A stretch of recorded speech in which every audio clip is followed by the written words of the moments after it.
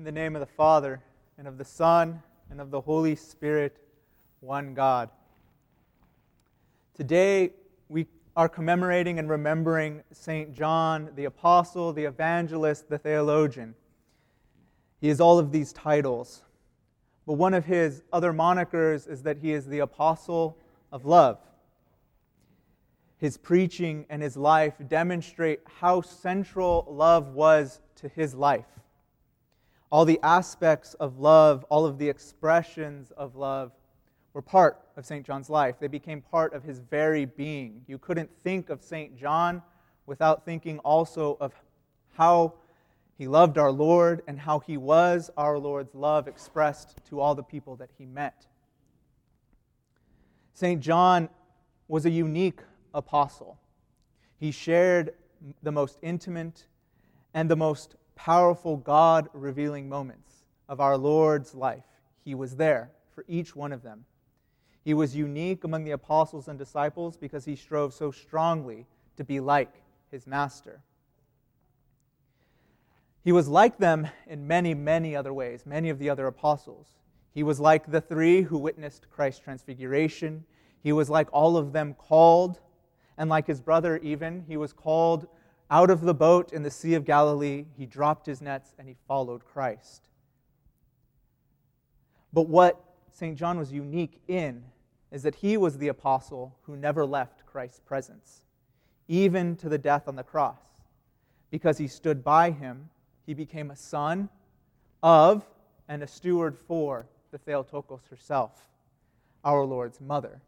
What a unique position he had among the apostles and a unique perspective that he shares with us. But he was also unique, St. Gregory Palamas tells us. And today we're going to look at how St. Gregory talks about St. John and talks about that love that he expressed and how we too can learn how to love like St. John did, as central as St. John made it to his life. St. John was unique, though, because he was pure and innocent, a youth who was ready to drop everything and follow without any wavering. He did so by dropping those nets, and he did so at the foot of the cross, and he even did so in his very death. So what does St. Gregory say? He says that St. John had many great names that he shares with the apostles, but he has also many unique names. So what does St. Gregory say? He says, other great names, however, were his as well. For he is not just the beloved Virgin, but the Son of the Virgin Mother, and the Mother of God herself. What Christ was to her by nature, John became to her by grace. If he alone was allotted the same mother as Christ, he alone of all men was his brother, kinsman to the Son of God, and like him in all respects. Christ was the beloved Son. John was the beloved disciple. Christ was in the bosom of the Father, and John leant on the breast of Jesus. Christ was a virgin, and by his grace, so was John. Christ was the Son of the Virgin, and so was John. The Lord thundered from the heavens, and John was thunder. For he, more than the others, was called thunder and the son of thunder. A most theological thunder, which resounds to the ends of the earth, declaring the divine truth that in the beginning was the Word from the Father, and the Word was with God, and was God, and in him was life and true light, which lights every man coming into the world, by whom in the beginning all things were made. St. Gregory continues, this thunder also revealed to us the man sent as a witness to the coming of the true light, made known to us the Word himself, who came down from heaven, having been made flesh for our sake, and portrayed with the utmost clarity everything he did on earth in the flesh, his works, his passion, his resurrection after the cross, and the subsequent return to heaven, whence he had come. All these things were written down, he says, that is St. John says, as he saw them for us, that we might be saved. So this is how St. Gregory talks about in such lofty terms St. John? Can you hear in his words that St. John became in so many ways like Christ because he unwaveringly followed him? All these descriptions of John are Christic descriptions. He is John, but he is John because he is like Christ. This is the call to all Christians, to become like Christ in a unique way that we were created to be. We can see St. John's most unique characteristic, an apostolic call, by that last line that we have just read from St. Gregory's laudation of him, that St. John saw and wrote down everything that he had seen, that we might be saved. This is the echo of the ending of John's gospel, or toward the end of his gospel, where it says, "He who has borne witness has seen it, and his witness is true." These are St. John's words. This is remembered and said at every preparation of the gifts for the Eucharist as they are being prepared. We echo these words back of St. John. They are said just as the portion of the lamb that is cut out from the bread, that we call the lamb, is pierced by a spear, and wine and water are mixed into a cup. All of these become the life-giving sustenance given to us in communion. These are the liturgical echo of what St. John saw and wrote down. Those words, remembered and recounted at each preparation for the Divine Liturgy, we have, and we only have them because of St. John's witness. This is the event that among the holy apostles and even among the gospel writers is uniquely St. John the theologian's witness. He saw Christ's death in the flesh, the confirmation of that death by the piercing of Christ's side with the spear, and the birth of the church from Christ's side as blood and water poured out for us from that side. Among the apostles, only John saw this, along with the Mother of God and all the other women who stood by Christ's side at that foot of the cross, while the other disciples ran away and hid and did not witness this event. And now we know that we are saved and gain our lifeblood, the lifeblood of Christ, from that very side, from Christ's very own body. We can see a second source of St. John's uniqueness, his unerring love for God and those around him. It is said that when he preached, often he would only have a single simple line, "Love one another, brethren," and then he would turn around and continue the Eucharistic liturgy. At the foot of the cross, he was given Christ's mother to care for as his own mother by the God-man himself. While the other disciples went off to spread the gospel, he cared for the Mother of God.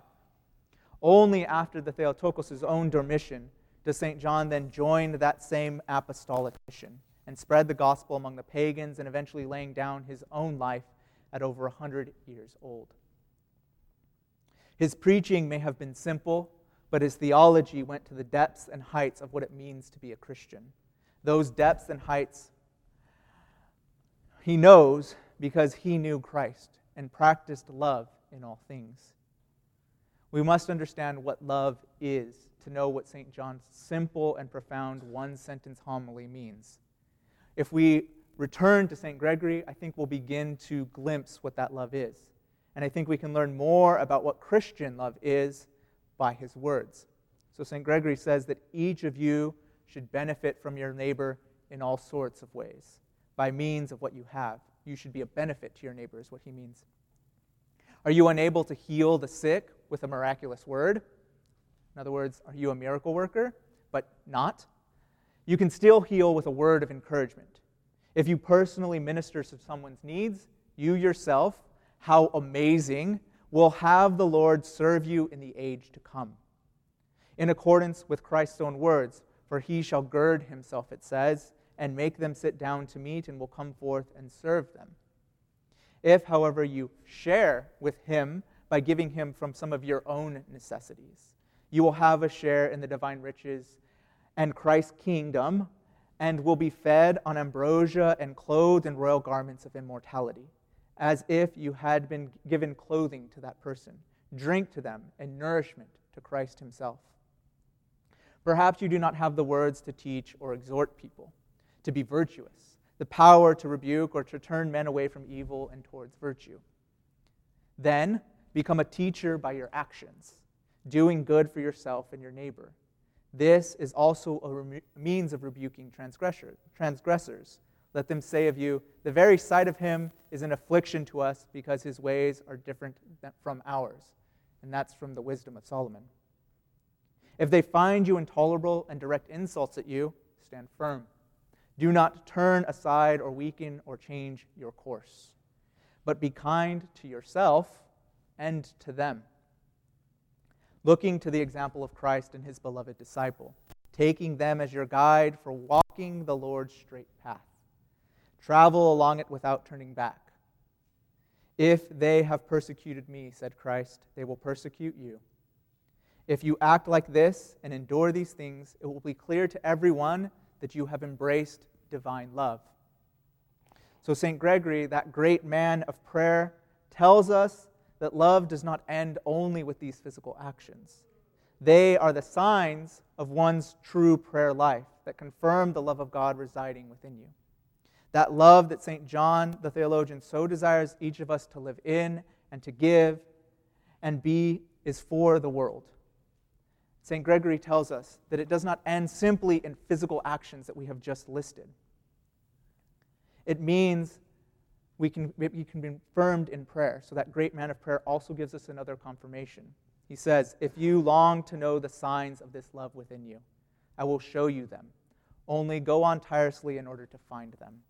When you lift up to God and nothing earthly attracts it, but forgetting everything without force and free from thoughts, you joyfully delight in the remembrance of God and prayer to him, then be aware that you have clearly apprehended love for God, and share in it for as long as this converse, or rather union with God continues, a union of God in prayer.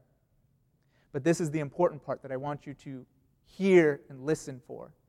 And prayer as an action. This is what this means.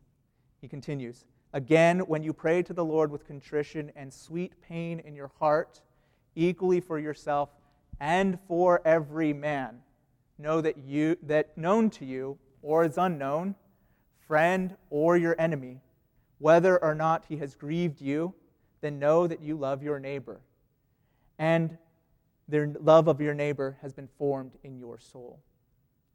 But these dispositions, these spiritual things that you wish for and pray for, he says, will not become yours unless you possess the visible works of love. So we have the works and the prayer must be tied together, St. Gregory tells us. All of this means that love is an action of God, working in you to heal and encourage the sick, to minister to someone's needs, to teach virtue, and to be kind to all people in our deeds and in our prayer. This can be practiced by all, no matter what gifts you have or you don't have. When we practice love for one another, we place our trust in the Holy Spirit given to us, and when we do them as a confession of Jesus Christ, we know and are united to God. We cultivate the fruits nurtured and abiding in love, that courage and that confidence in the process of being perfected for our salvation. This is what St. John is and means to us. We enter that dynamic participation with God's action and love for us, and we become a unique creation to him, one that spreads God's love but is uniquely us. St. John teaches us that God is love, and though nobody has seen God the Father, the life of Christ, the Son and image of God, reveals the Father. St. John's life, his gospel, and his epistles teach us that we can know and be united to God by the love of Jesus Christ, the love of the Heavenly Father, and that of the Holy Spirit given to us, and that continues to be given to us, and by the love that we do for others. Let us simply trust and go and do it. So, Holy John, who never left Christ's side and has guided us to begin to understand our loving God, bring us close to him, the powerful God, the sweet God. And though we are not worthy of his bosom, let it at least draw close to his feet. Amen.